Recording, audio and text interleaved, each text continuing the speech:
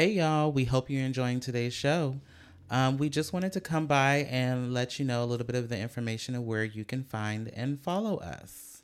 Yeah, so if you click on the link in our Instagram bio, which you should be following us on Instagram at Hella Cheeseman Podcast, it will take you to all the links to all of our platforms. The first one being Patreon, which is the visual content to our episode. And you can subscribe to this for $8 a month. And you get to see all the tea and partake in our visual activities. Yes. And just like Stephanie said, you can find everything in the bio on our Instagram page, as well as all of the other social media platforms we are on. When you go to the Linktree platform, you can see our new article with SD Voyager, links to Patreon, link to our TikTok, link to our YouTube channel, as well as all the different platforms you could listen to the podcast on. At the bottom of that link tree, you'll also see icons that are also clickable for you to find us on all of the platforms that we've mentioned. Again, Patreon is the only platform that we have a subscription plan to. That's only $8 a month. And then everything else we provide that we give for you all as far as content is free. Yeah, so go ahead and if you want to listen to us for free, it's at your Apple Podcast, Google Podcast. You can listen to the entire episode on YouTube, but you'll only get a portion of the visual. Like I said, we can subscribe on Patreon. So utilize all the platforms and keep up with us on Instagram. Yep. And let's get back to the show. Bye, familia. Why they gotta say it like short? You know they can't play on my court. Can't hang with the big dogs, stay on the porch. Blow the whistle. Blow the whistle. Blow the whistle. Blow the whistle. Ey, pero no hay boda. Titi me preguntó si tengo muchas novias. Muchas novias. Hoy tengo a una, mañana a otra. Me las voy a llevar a todas pa' un VIP, un VIP. Ey, saluden a Titi. Another Tuesday and another dollar. Holla for $1. I'll holla. Welcome back to another episode of the Hella Cheeseman Podcast. I am Dana. And I'm Stephanie. And we are y'all's host. Welcome back, friends. Welcome back. As you can see, we have a very luxurious, colorful pink and red setup situation going on here. We are now in the month of February. So this is not only the month of love and your favorite holiday, Valentine's Day, but it is also African American Black History Month. Okay, this month is about love, and most importantly, loving on our blacks and our niggas and friends. In Spanish, Valentine's is Día de Amor y Amistad, which is love and friendship. I love that. I love that. Yeah. And today we are not promoting the importance of drinking water. We are actually having a little low alcohol content cocktail. I don't know if you've never I don't know. I mean, everybody doesn't have a BevMo, but like your local Total Wine or Liquor ABC or somewhere. I don't know. So it's a Belgian wine, a Belgian beer, and it's like a raspberry. Oh, it's good. Isn't it delicious? And I think it's like 5% alcohol or 7.5, one of the two. Yeah. Anyway, it ain't gonna get me drunk, and tomorrow I won't be pissed. So in lieu of getting drunk, how was your weekend? Oh my gosh, it was rough. Yeah. Yeah, so Friday I chilled. I stayed home, relaxed. And then Saturday, my brother had a softball tournament out in the fields. And so I was literally there. I think I got there like at 11:30. And it's like a beer league. So you're just like drinking the whole time. And then we stayed to watch the playoff game there, and then went and hit the streets after that. And it was a lot of tequila flowing.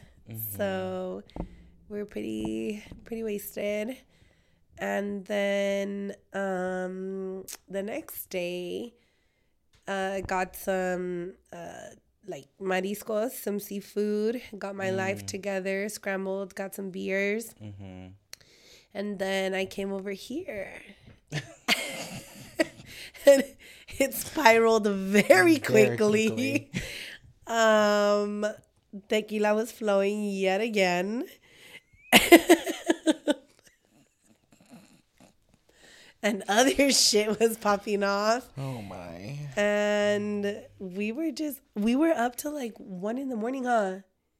It was late. Well, what's okay? Because let me see. Hold on. Yeah, Yeah. Hold on. Wait, what day was it? Sunday? Yes. Sunday Fun day. I'm like 7 calls, 3 calls. So for context. No. At 1:10 in the morning. 1:10 I left. Wow. I left that in 1:10 in the morning. I left here. Friend. We was live. Bro. Live and in color. Liddy. We were living out a whole Beyonce music video. That was wild. First and foremost. So for context, we need a soldier. yes. I need a soldier. Stephanie needs a soldier. Mine was passed out on the couch. So Paris and I had cleaned out our garage that day. So Sunday was definitely like we've been in like a spring cleaning phase. Because I'm gonna go through the house soon this week coming up too. So he had decided he wanted to clean the garage. So we had sat and cleaned the garage all day. And I mean, we did really good job. Like it's super organized, super cleaned out. And then I was supposed to actually go out with you on Saturday night. Yes. But when you finally called me, I had already started having micheladas. Yes. And I was tired. And I was like, I'm just going to stay in the house. And also, I feel like Saturday was like the first Saturday in a long time that I was not like, I had to like, come in from driving all day, decompress for that. So I kind of just felt like I was in a phase of, I don't really want to do anything. For that reason, because I was like, there's nothing really required for me. Right. Excuse me. Nothing really required of me today for it to be a Saturday. So I was like, I'm just going to chill, right? Yeah. Like, So then Sunday, like I said, we did all of that. Then you came over. And then, yes, things spiraled. I feel like I started drinking that wine because at that point, I was like, I've been working all day. I just want to chill. Sundays are usually like my chill and have like wine or champagne day. Like I don't give like that's my wind down day. Yeah. Yeah, girl. And then you came. I was drinking wine. I had made chilaquiles. I was drinking beer. You were drinking beer. I made chilaquiles. We had tacos and I had chili. Why was we eating all that spicy shit? Because it's so good. It was hella good. And I had a aguachile before I came here. And also, I took 2 Jello shots. Yes, you did say you had taken 2 Jello shots. They were good though. So you know what they did? Mm-hmm. It was tequila with like strawberry Jello, and they put the chamoy and tajin in the mix. Okay. So like it was, I don't know, it was easy. I still feel swollen. Girl, I woke up the next day fucked up. Me too. I mean, I don't even remember. I guess maybe. Be careful what you say, Dana. Yeah. It wasn't an eventful night. It wasn't an eventful night. It was very eventful. A lot happened. I remember everything though. Thank God. Yep. I had fun. Clearly had a great time. Yes. So I'm sure you all are wondering why we are wearing blazers. We are in our professional mode today. We have a special guest that'll be joining us in a little bit. And we are going to talk a little bit about diversity, equity, and inclusion in the workplace. I've said to you all before that my background is the intersection of human resources and working in diversity, equity, and inclusion in the workplace. And I've been a program manager, project manager, and overseeing internal and external programs pertaining to DEI, and have been doing this work for about 6 or 7 years now. So this episode today is going to be kind of dedicated to that conversation. And we are going to meet with Alexandria Scobee. And she's going to sit and chit chat with us about, her background and just been, we're going to have a conversation about experiences and doing this work. So I hope y'all enjoy. Yes. And, get your cocktails because we're going to have the DEI wind down and talk about some things. Yeah, it'll give you guys another glimpse into us as well, like a different, yes, different aspect of us. Yes, yes, we do ratchet shit with our ratchet friends, but we also sit the fuck down and do our work too. We also stand on business. Yes. That was the theme, Sunday's theme. Oh my God. Standing on business. Yeah, we were definitely standing on top of those shot glasses. We were standing on all the business. Sure. All right, well, let's take a break and then we're going to get into this conversation. Stay tuned. Bye. Hey, y'all. We hope you're enjoying today's show. We just wanted to come by and let you know a little bit of the information of where you can find and follow us. Yeah, so if you click on the link in our Instagram bio, which you should be following us on Instagram at @HellaCheesementPodcast, it will take you to all the links to all of our platforms. The first one being Patreon, which is the visual content to our episode. And you can subscribe to this for $8 a month. And you get to see all the tea and partake in our visual activities. Yes. And just like Stephanie said, you can find everything in the bio on our Instagram page, as well as all of the other social media platforms we are on. When you go to the Linktree platform, you can see our new article with SD Voyager, links to Patreon, link to our TikTok, link to our YouTube channel, as well as all the different platforms you could listen to the podcast on. At the bottom of that link tree, you'll also see icons that are also clickable for you to find us on all of the platforms that we've mentioned. Again, Patreon is the only platform that we have a subscription plan to. That's only $8 a month. And then everything else we provide that we give for you all as far as content is free. Yeah, so go ahead and if you want to listen to us for free, it's at your Apple Podcast, Google Podcast. You can listen to the entire episode on YouTube, but you'll only get a portion of the visual. Like I said, we can subscribe on Patreon. So utilize all the platforms and keep up with us on Instagram. Yep. And let's get back to the show. Bye, familia. Bye. All right. Welcome back, everyone, to the Hella Cheese Made podcast. So like I mentioned, we have a special guest today. So I will let you go ahead and introduce yourself. Yeah, my name is Alexandria. I am a executive coach and DEI consultant and facilitator. Met Dana on LinkedIn and we hit it off, and he ended up joining the Disruptors as a part of the team as a DEI consultant and facilitator. And then we did a season of our podcast for the Equity Evolution together. So that would be season 2 of the Equity Evolution. So check that out. In my opinion, it was a great podcast. So. Yes, absolutely. Yes, it was really good. And we'll get into some of those things as we move through the conversation.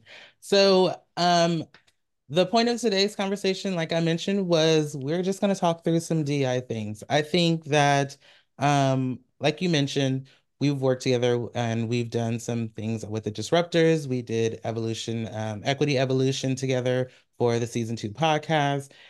And I think We I would say we covered some good ground going through those conversations and just navigating through about like diversity, equity, inclusion programs, barriers that people come across. So I just want to start off about I know you've already mentioned working in DEI and being a consultant.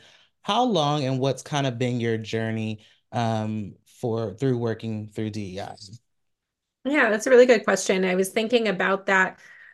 In all honesty, like my entire career has been focused around creating better spaces for more people.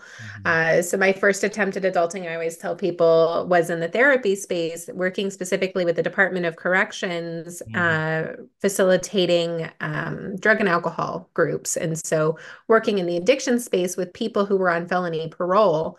But the Mhm. biggest thing that I was doing there, like while my job was supposed to just be, oh, give them the information, but that's not rehabilitation. And that's not what you said that we were here to do. And so, really creating spaces within the system to support people from being re-traumatized all the time and actually being able to successfully navigate the system. And so that takes a lot of equity and a lot of access to things that they may or may not know that they need or want access to. So that was really where my career started. And then moving into tech leadership, realizing like, we forgot people are humans. Okay, let's remind that people are humans and creating the space for people to show up as their full authentic selves and to be human, not to be this computer that none of us could ever hope to be. And then bridging those two worlds with the executive coaching and the DEI consulting to be very specific and naming the work that I've really been doing for, I'm gonna age myself, but almost 20 years now. That's totally fine.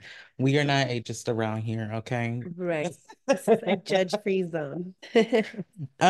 So just speaking to that, I think one of the things that when I thought about, well, when I transitioned working into tech from a nonprofit field, I can definitely see a sense of working in tech, the idea is that people can become a little bit more robotic and just, they um don't necessarily think about the human aspect that still has to be there when working in a tech industry or working in a super high functioning industry where things are changing consistently. Mhm. Um, what do you feel like were just thinking about your experience there were some of the things that came up for you just that was like we definitely need to like think about and work through some of these things. Yeah, I think a lot of it got highlighted like very often in hiring processes Mhm. and like, oh, they don't look like a developer. Excuse Mhm. you? Mhm. Like, can they produce code? Like, Right. does the code work? Like, I'm pretty sure that that's what makes a developer, not the way they look. Or, a lot of the thoughts and around what makes a good developer and these stereotypes and upholding these stereotypes that you have to be this super introverted nerdy type who never leaves your basement and plays video games all the time. But like, just because that's what you see in the movies doesn't mean that that is what makes a good developer, Mhm. right? Just because somebody's tall doesn't mean that they should play basketball. And even if they're beneficial stereotypes, like they're harmful in their own way. So seeing this like attachment to these beneficial stereotypes and then encouraging them and then not even catching the harmful stereotypes that were also being perpetuated within the organization and gender roles that were being upheld and expectations of how people should show up based on gender or racial presentations. Those are probably the ways that it showed up most blatantly, but in everyday interactions and even in the coding language that's often used, and a lot of that's changing in tech. But for a long time, with servers and networking, you had the master slave. Like, Mhm. Mhm. what? But Mhm. like, no, like we're not going to do that. But that kind of language, like, still has place in a lot of tech, and Mhm. it's language that hasn't been fully vetted or turned out yet, even though I think that there is awareness now and people are starting to think about those things. Yeah. Is Yeah. that like a slang term like that was just used within like the department and stuff, or? Yeah, so what it is now is like a parent child. So you have a main server, like it's your core server that runs everything, and then you have hub servers that would run off of that. Right. But you have like your admin or God account, which may be your master account, but it's also a parent account, right? So like what everything feeds up into. So it's a way to describe a hierarchy. But yeah, there's lots of different tech terms that people didn't really think twice about what their actual meaning was or how that could be harming people that they potentially want to come work in the space, or why it might be alienating to people to have to use those terms, or the re-traumatization that is potentially occurring because they have to use those terms on a daily basis. Well, Right. and then not recognizing that there's so many diverse people that you have working in this industry, and then have Mhm. to say that. Like that's And that not. also reflects like on the company and or the agency. Mhm. So, yeah.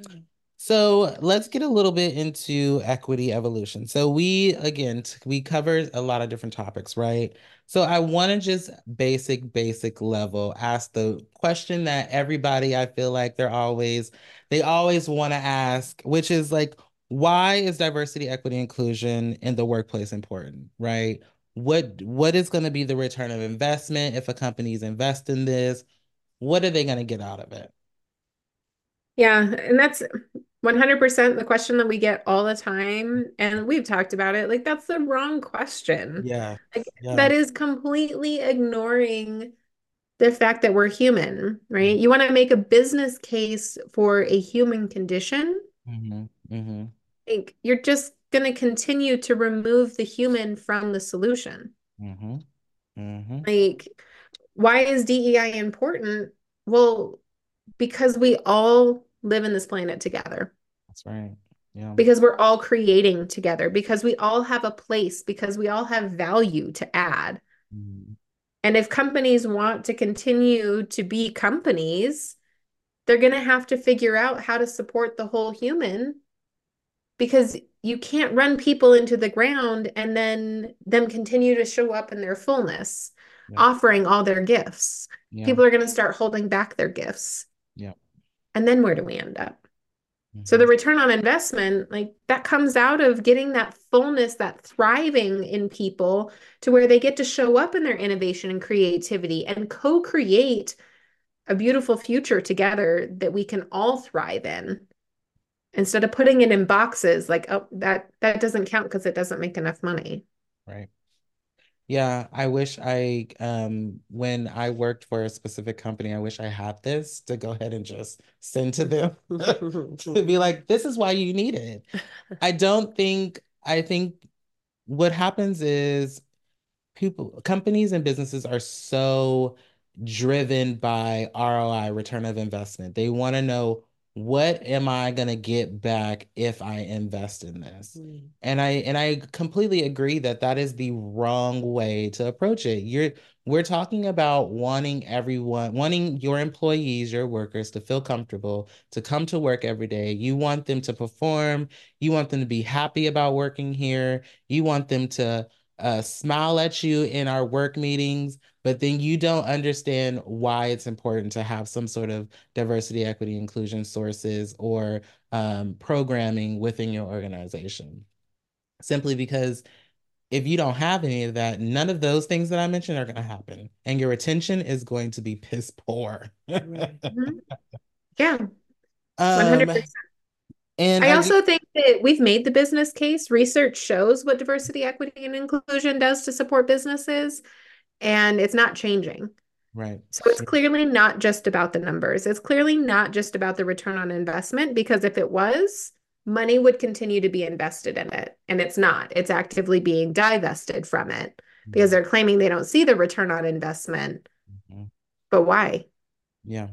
Yeah. Mm. And I also, the other part is, yes, why? And then once we figure out the why, are you going to take responsibility for why everything is happening the way it's happening? You Right. know, and we'll get into it later about how DEI is outrageously being taken out of companies. But moving on to just, I kind of want to touch on employee resource groups. So in my past experience, and Stephanie can speak to being a part of an employee resource group, and I'm sure you can too. Employee resource groups are groups of employees who join in the workplace based on their shared characteristics and or life experience. And they're generally put in place in order to for people to come together and share resources or talk about DEI programming, or to create space for other things within the organization, essentially, which is also they are built through for the most part, through DEI programs within the organization. So I just kind of want to talk through like pluses of having an employee resource group or employee network group, and just hear your experiences based on what you've experienced being a part of them. Yeah, I would say the biggest thing is being an only or a few can Mhm. be really isolating. Mhm. And being able to reconnect with people who share similar lived experience as you, and outward presentations as you do, and what their experience in the workplace can also help manage that crazy making that can happen and questioning of self when you're an only or you're a few. Mhm. The Mhm. amount of times that I have been the only woman in the tech department, maybe the only woman leader, that sort of thing, you show up to meetings and you're like, is this happening because I'm a woman? Is this happening because you're a jerk? Mhm. Is it both? Mhm. Or is there something else that I'm missing? Because like I really don't understand this difference in how I'm being treated versus how I watch you treat other people. Like, do you just not like me? Why don't you like me? Mhm. And all those questions. But when you have a group that you can go connect with, like, hey, this is my experience, and be heard and be seen and be supported, that makes a world of difference in how able you are to work through those things and to show up. Because there may have been times in which I needed to be held accountable for some sort of behavior. And somebody who has my same lived experience be like, yeah, I see how you're concerned about that. But here's what I also saw. Mhm. And be able to give you more impactful feedback that isn't invalidating of your experience. Where if you go and talk to somebody who hasn't lived in your lived experience, they're like, you're just making mountains out of molehills. Yeah. Yeah. Stephanie, do you want to share? Yeah, for myself, I would say, you know, that's relatable. But I have not been in the tech industry, but I would say that like in my experience having these groups, it helps like build a team. So then there is like a support system and like you said, there's space for accountability and stuff like that. But just feeling like supported and like having an outlet, where everybody can just kind of like get together. Like if someone needs to vent, someone needs to vent. But also, in my experience with these groups, it was getting like knowledge out. Mm. So, like if it was Black History Month or Hispanic Heritage Month, um, Women's History, International Women's Day. International, yeah.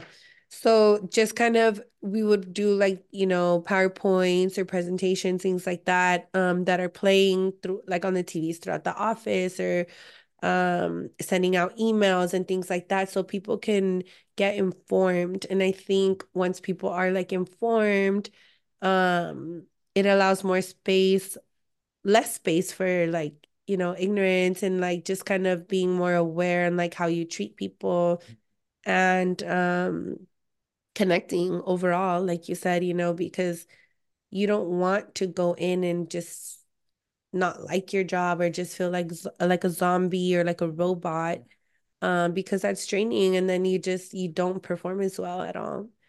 So that was like the main thing like for myself and what I felt was beneficial, and it makes the company look good that people are informed and like having these resources for their teams and their employees and stuff. Mm-hmm. Mm-hmm. What about for you? Absolutely. Yeah, I agree. So I've had experience. I've had experience with both. Like I've had experience being a part of employee resource group where did not have like leadership backing, where they didn't fully support. And then I've had an experience where I've been a part of resource in employee networks where fully funded, fully, governor and fully funded, fully have their setup and their governance set up and everything. um, and on one hand, when you don't have like that leadership that believes actually in doing the work, it doesn't really thrive, right? Which is one of the other questions of, what are some of the barriers that can hold back employer resource groups? And not having leadership buy-in is one of those things. Not having Mhm. them fully support what you're doing, how you're going to move it forward. And then also not knowing actually what they want to do with it. It's the other part. Mm. I can only give you so many ideas, but if you're giving me straws to deal with, then there's not much I can do with that. Like, Mhm. and again, like even on the show, we talked a lot about like using your external resources and or if you have internal resources. And at the time, like, I didn't have the external resources. Like, I really didn't know where to turn. So, I say all that to say, like, I've had really good experience with employee resource groups where, it does build a community. And, it does create space for you to have and talk about if you're having a bad day or, you meet people to go have lunch with when you're at work. That you probably would meet because it's, so many different teams and they work in different sectors. Um, but I've definitely have good experiences and I've definitely had like bad experiences. Mhm. I think the thing that you said right there, right, about leadership backed and clarity on what the point is. Mm-hmm. Is Mm-hmm. there alignment from what the employee resource group wants to do and the impact they want to have in the organization? Are they wanting to teach? Are they wanting Mm-hmm. to share information and to bring people in? Mm-hmm. Or do they just need a place to vent, a place to be safe, a place to be seen?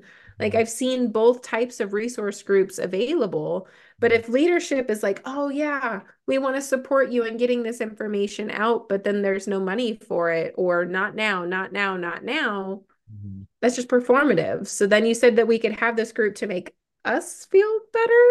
Right. Like for what? Right. Yeah. Or like Yeah. just to say you Or did it or mm-hmm. you tried or whatever. Mm-hmm. Or to get the funding. Mm. Yeah. That's another reason. Um, and so, just again, speaking to like, like barriers, I think also Um, funding is another part of those barriers, and we talked about this before too. Although we know that employee resource groups and employee networks, whatever your company calls them, these people are using additional time to work in the employee resource group usually. That's usually the case. It's volunteered, and I think as when people are leading these groups, that's a lack of understanding of that, right? Like they understand the things that we want to do. We understand that the things that being a part of this group, what we want to achieve, but what sometimes gets um lost in understanding is that they have a job that they're actually here to do. And then Mhm. everything else after that is where they can use their time to work on things that are within initiatives within their employee resource group. Mhm. Which Um, goes to talk about, what is job expectation and the mhm, amount of things that somebody has to do on their to-do list are the expectations of individual jobs within appropriate parameters for mhm, what can actually be accomplished by one person. mhm, And the larger company versus small startup tech companies, right? Like those companies that are too small to even have employee resource groups, mhm.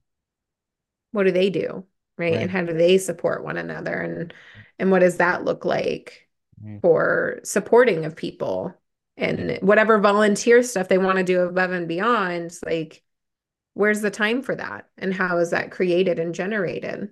Yeah. And I mean, you make a great point there because I often think about, smaller startups or smaller companies.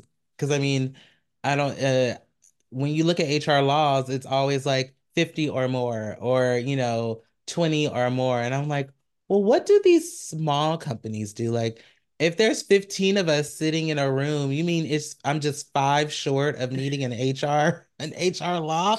Like, what? How do they navigate through things that they need, or if they feel like they need um some sort of understanding between the difference of people that are sitting in the room with them, like does that mean the the leaders that they have need to make sure to have that knowledge?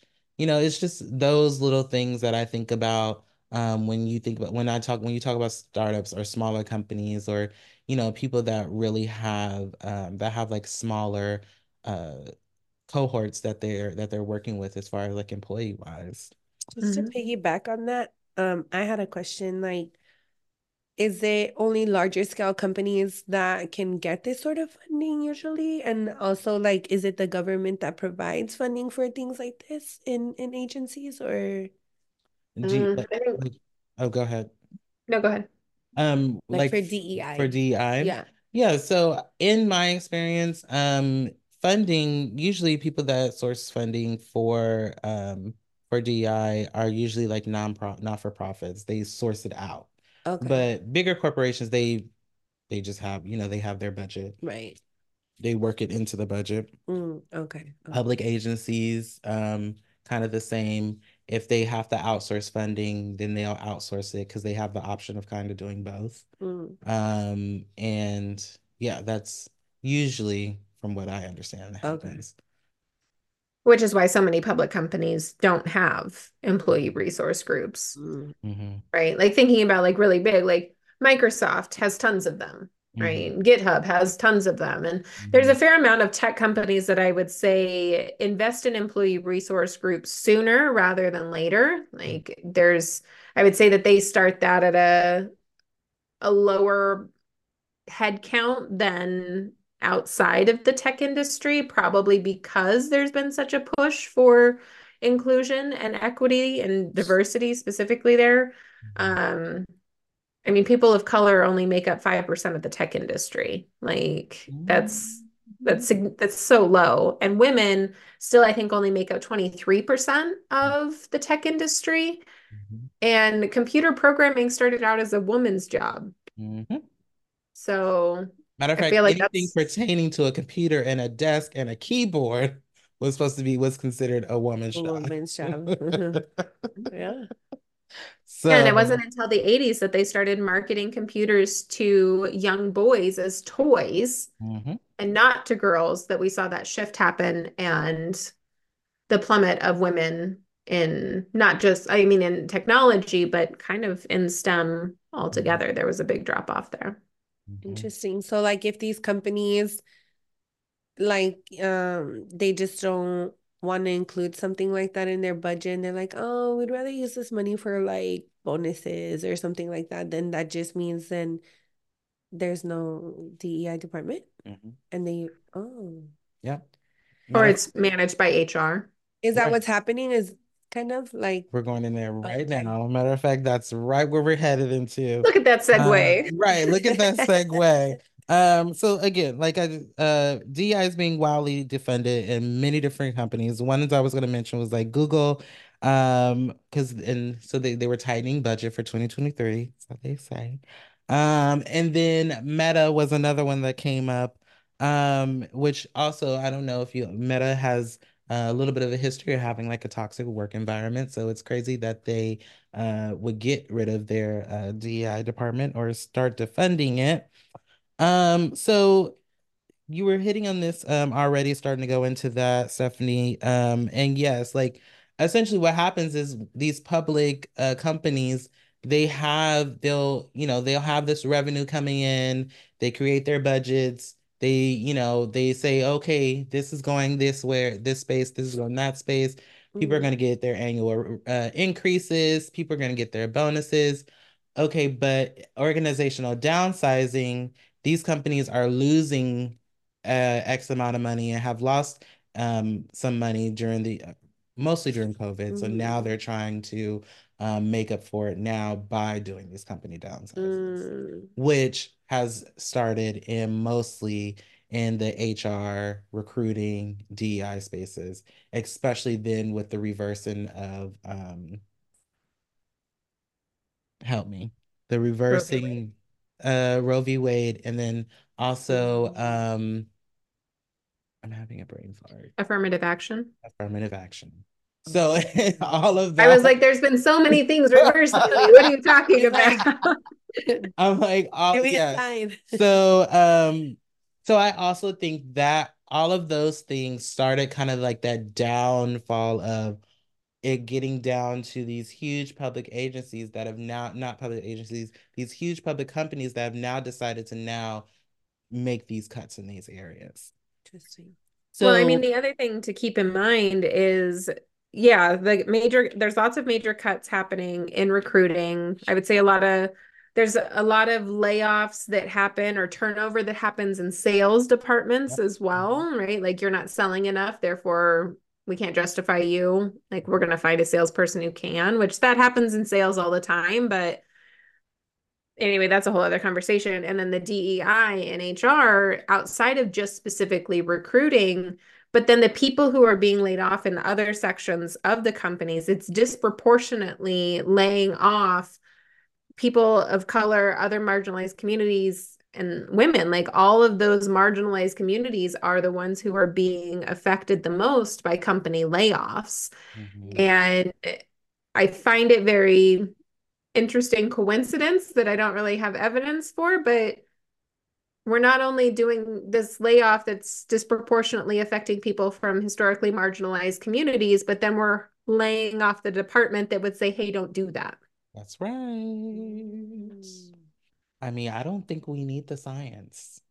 I think facts are the facts. The proof is in the pudding. It's just a noticing. I find it really convenient that the department would say, hey, maybe we don't do that, gets laid off before all the people that they would suggest you maybe take a closer look at. Interesting. So let's I think even if we looked at it from the business perspective, like, oh, well, we hired a bunch of junior people in, and when we need to cut junior people, we've just reversed all of the progress that was made. Like, yeah, you did hire a bunch of junior people because they've been historically kept out of the industry and haven't had access to the opportunities to not be in a junior position for so long. Like, there's more to, oh, well, they were just the most junior, so we let them go. But why? Mm-hmm. Yeah. And then it's also like, so,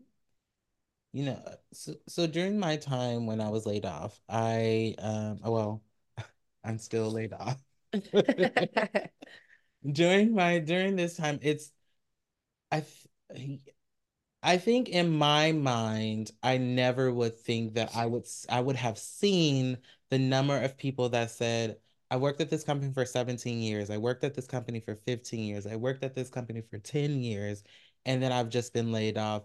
And so I don't know, like it was pretty mind-blowing for me to see the number of people that worked at companies for so long that have been putting time into 401ks and retirement and things like that that the company had decided that, you are no longer going to be working at this place. And, and all of these in different sectors of work. So like marketing, like you were saying, sales, HR, DEI, recruiting, all of those spaces. But like you mentioned, a good portion of them were in the same space that I worked in, and were being laid off at a very fast and quick rate, and it was mind blowing to me the number of years these people had put into a company, and then for them to now decide we're cutting you here. That's wild. Um, So I want to talk about long-term consequences and just, off the top of my head, like again, I could think to the when all of the layoffs was happening at the company I worked for, and you could immediately feel the lack of morale. The when it was announced at our at our huge like we will do like um The a convention. company-wide meeting Mm-hmm. every so often where the CEO would come speak. And I mean, it was virtual too, so everybody could be in on this meeting. Um, and it was announced, and then it was also announced that we would then be going back to work in office 2 days out of the week. And starting in May, it would be mandatory that we would have to be there 4 days a week. So not only are you announcing that you're going to be laying people off soon, you're also telling them that there's no longer any real flexibility around your hybrid work. And all of these people that have been working from home now have to come into the office in a building that cannot fit everybody. So Mhm. I would love to just talk through like long-term consequences. Like I've already mentioned morale. What are some that can come up for the both of you? High turnover rate. Yeah. Yeah, high turnover. Retention is definitely one. Just like people seeking better things and using your company as a stepping stone versus wanting to like build a future within your company Mm-hmm. long term. Mhm. Mhm. That's one. Yeah. Eroding that sense of loyalty, I think, is a big one there, right? Especially when you're looking at the layoffs happening to tenured employees for all intents and purposes, right? Like 10, 15, almost 20 years at a company. Clearly, they've stayed, they've been loyal. But I think what we see there is that company double speak of, well, there's no loyalty anymore, Mm-hmm. but we're going to lay somebody off who's been here for 20 years. Yep. And like, sure, individual cases, there may be more reasons for that, right? Like, did there start to be performance issues? Like, all the pushback that we would hear, the yeah, buts that show up. Mm-hmm. But at its core, morale's going to be affected, right? Now, people are afraid.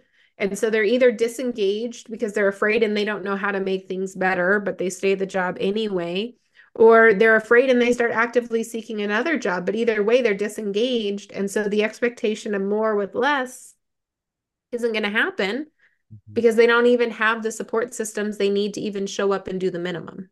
Right.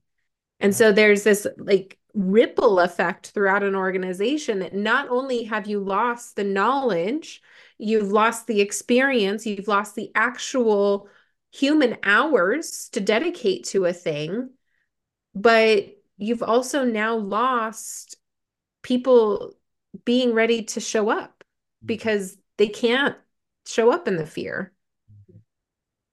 Well, and not to mention, I just think that it's can't showing up, and then also not only can they not emotionally show up, but the mentality that you think they can physically then show up for you as they are trying to maneuver their lives that had no change for 10 years or however X amount of time, and now have to then go and figure it out after Mm-hmm. this. Like, and I also think that I would just like to say when you learn, and this is for the people listening and watching. If you learn that a work colleague has been either laid off or terminated or whatever the case is, please stop saying to them, I'm surprised you coming to work and doing your job because you have no idea the type of the integrity that they are or what they are trying to continue to hold on to while working at this company that they know they have to leave in a month or less. Mm-hmm.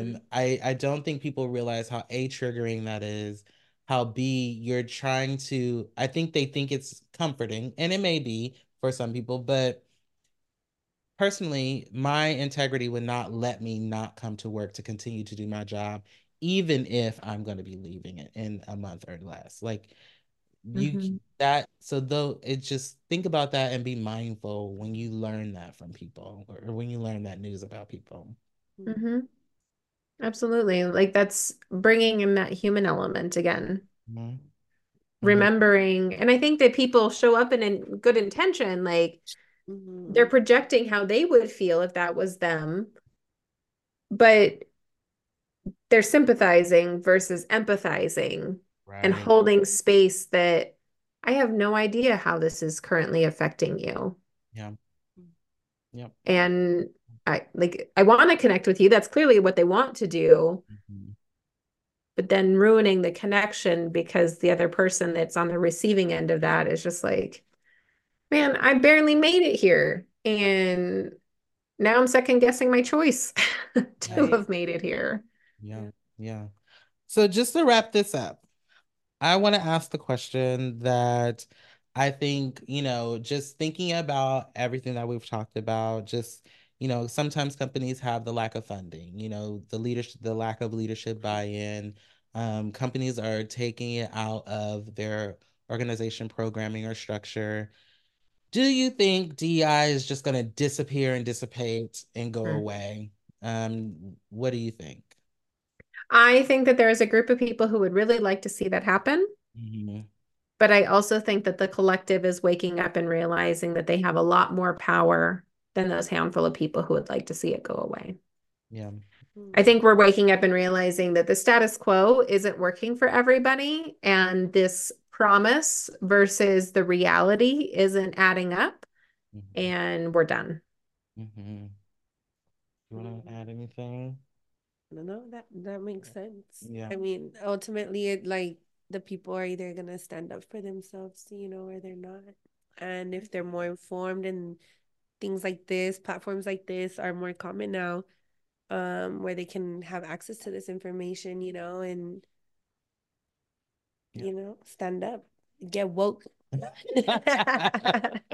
hates that I word. hate that word. What do you think? There. Uh, I do not. I think everything that we've all just said is 100% true.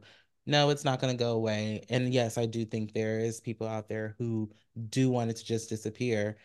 But I think the reality of it is that again, when you think about, the people of your organization and how you want people to show up, there's no way that it could just go away. You could just not have it.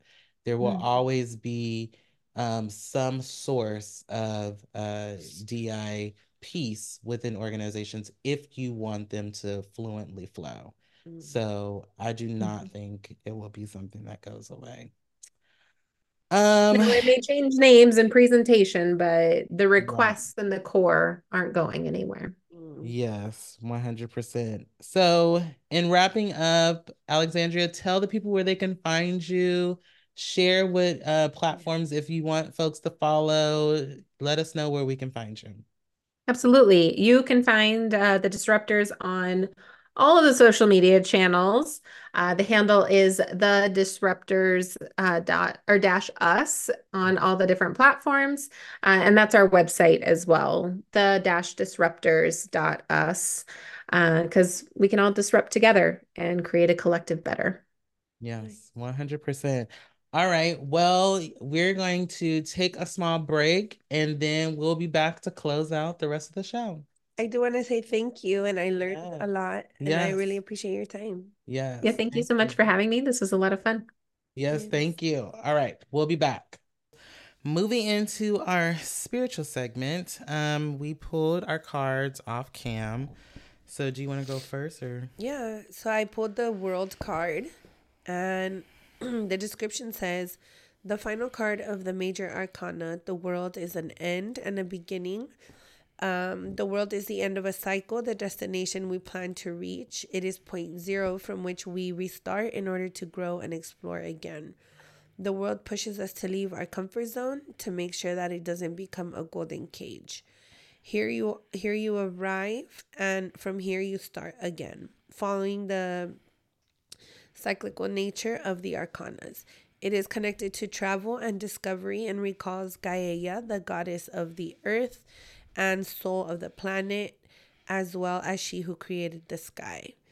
So it was basically just, like closing one story and then, starting a new story at a more evolved, higher level and awareness. And I relate in the sense of like, I do feel that, this new year, last year was a lot of like healing and inner work and things like that. So then this year just being a little bit more like aware of, the power I'm capable of having and like who I am now versus who I was or who I have been. I do feel like a different person, Yeah, I would say the same. Like, I obviously am not the same person I was this time last year. I mean, there's so many things that have changed since then. So it's interesting that it's the world card. It's kind of sounded like it's the ending of an era, new beginning, a beginning of a new one, which I think is really cool. So I pulled an affirmation card, which says, I'm grateful to be the soul to inhabit this magnificent body. So it says, my love, your body is your forever temple on this earth. It is the vessel that was divinely designed and customized for your soul. It's equipped with all you need to protect your love, your loving heart. It will accompany every step of the journey with you in this lifetime. Give it thanks. Love up on it and nourish it with the best of what you can give. It's yours. It's magnificent. It is resilient and it is perfect. The journal prompt is write a love letter to your body, your temple, your forever vessel. I love that. Oh, that's nice. That's cute. I do like that. Me too. This was a good episode. It was a good episode. Get out. Both of you. First and foremost. Get. Hey, be careful. First and foremost. They knew they ain't supposed to be in here. And I'm over here petting him. You're over here petting him. Okay. Yes, this was a good episode. I hope you all enjoyed the conversation. It was a good one. Perfect way to kick off Black History Month, talking about diversity in the workplace and having that conversation. I think it was dope. Do you want to close this out where people can follow and make sure you guys are following us on Instagram, Hella Chisme Pod. Make sure you like and subscribe on YouTube. Comment. We love your guys' comments, DMs, reactions. Patreon, $8 a month, and you get all the video footage, all the tea, and our facial reactions, which I promise you will not disappoint. And we are very grateful for you tuning in every Friday. Yes. And also don't forget to join us on February 16th. We are having a virtual live event. Yes. All details will be coming soon. Just make sure to save the date. Lastly, do not text and drive or else you will lose a pinky toe. And make sure to take care of yourselves and your friends. Yes. Reach out to them and check on them. And we'll see. February is the month of love as well. Yes. So, be kind. Be kind to each other and, recognize all of the Black history of this month and Black businesses. Do all of the things to make sure to support. And we will see and chat with y'all next week. Bye. Adios.